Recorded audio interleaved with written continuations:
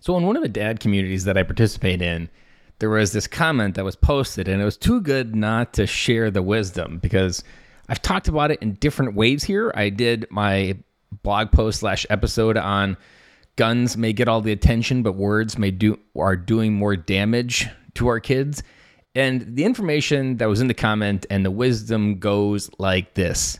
Your words are like toothpaste. Once out of the tube, they can never go back in. Ooh, let that sink in. Your words are like toothpaste. Once out of the tube, they can never go back in. Why is this important? Why am I sharing that your words are like toothpaste and they can never go back in? Because once you think about that, it makes perfect sense. But why is that important as a dad? Why is that important at work? Because as I highlighted, that words do more damage than gun violence ever will. Gun violence has its own category of negative hell on earth that it is. But words are still doing more long-term damage at a more pandemic level than we even realize. Your words to your kids, and I am guilty of this, like there's several words that I wish I could take back that once said, I can't. And then until that moment when your kids are reflecting back and you're like, man, I shouldn't have said that word to my kids. Because what happens is your language to your kids becomes their inner critic. Here, say that again. Your language to your words becomes their inner critic. Now, I've also talked about this, that you have a voice inside your head. It's this asshole in the back of your head that kind of always generally finds something wrong with what's in front of you. That voice isn't yours. That voice is generally the words that you consumed and the stories and the sentences of how other people around you when you grew up saw the world. Your words to your kids is that equivalent. Your words are like toothpaste. Once they're out, they can never go back in. And once they are in your kid's head, they are very difficult to change. This is probably the number one piece of advice that I would go back and send myself when I just became a dad some 10 years ago. Your words will have more impact on your kids than you ever will realize. And spend more time understanding the words, understanding the definitions, understanding what words do we want to be no tolerance words. Like right now, because I'm trying to pull back on some things, we have some tolerance words. We don't use the word hate towards each other.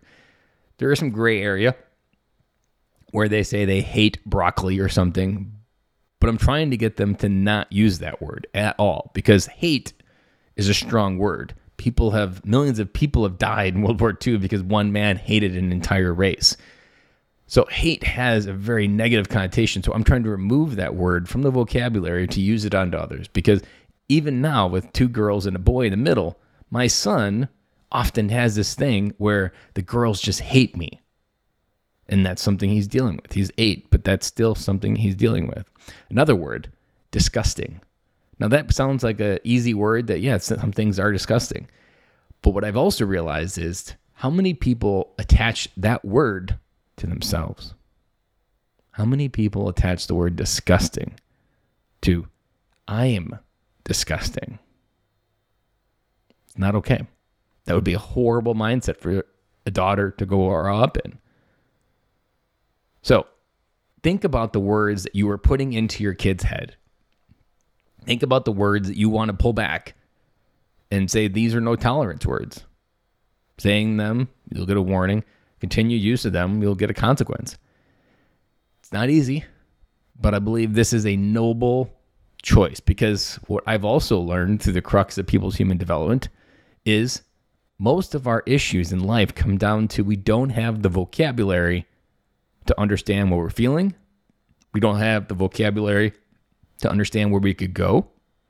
And we don't understand the vocabulary to let stuff go. And vocabulary is just words. So the question is, what words are you letting out of the toothpaste, out of the tube? Because once they're out, you can't put them back in. And the ones you let out are the ones that are going to get sticky. The ones you let out more often are going to be even more sticky.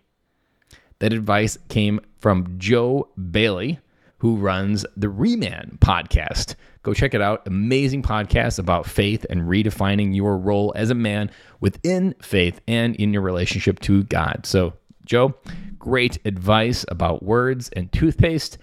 That is all I have for you today, guys, and I'll be back again with you guys tomorrow.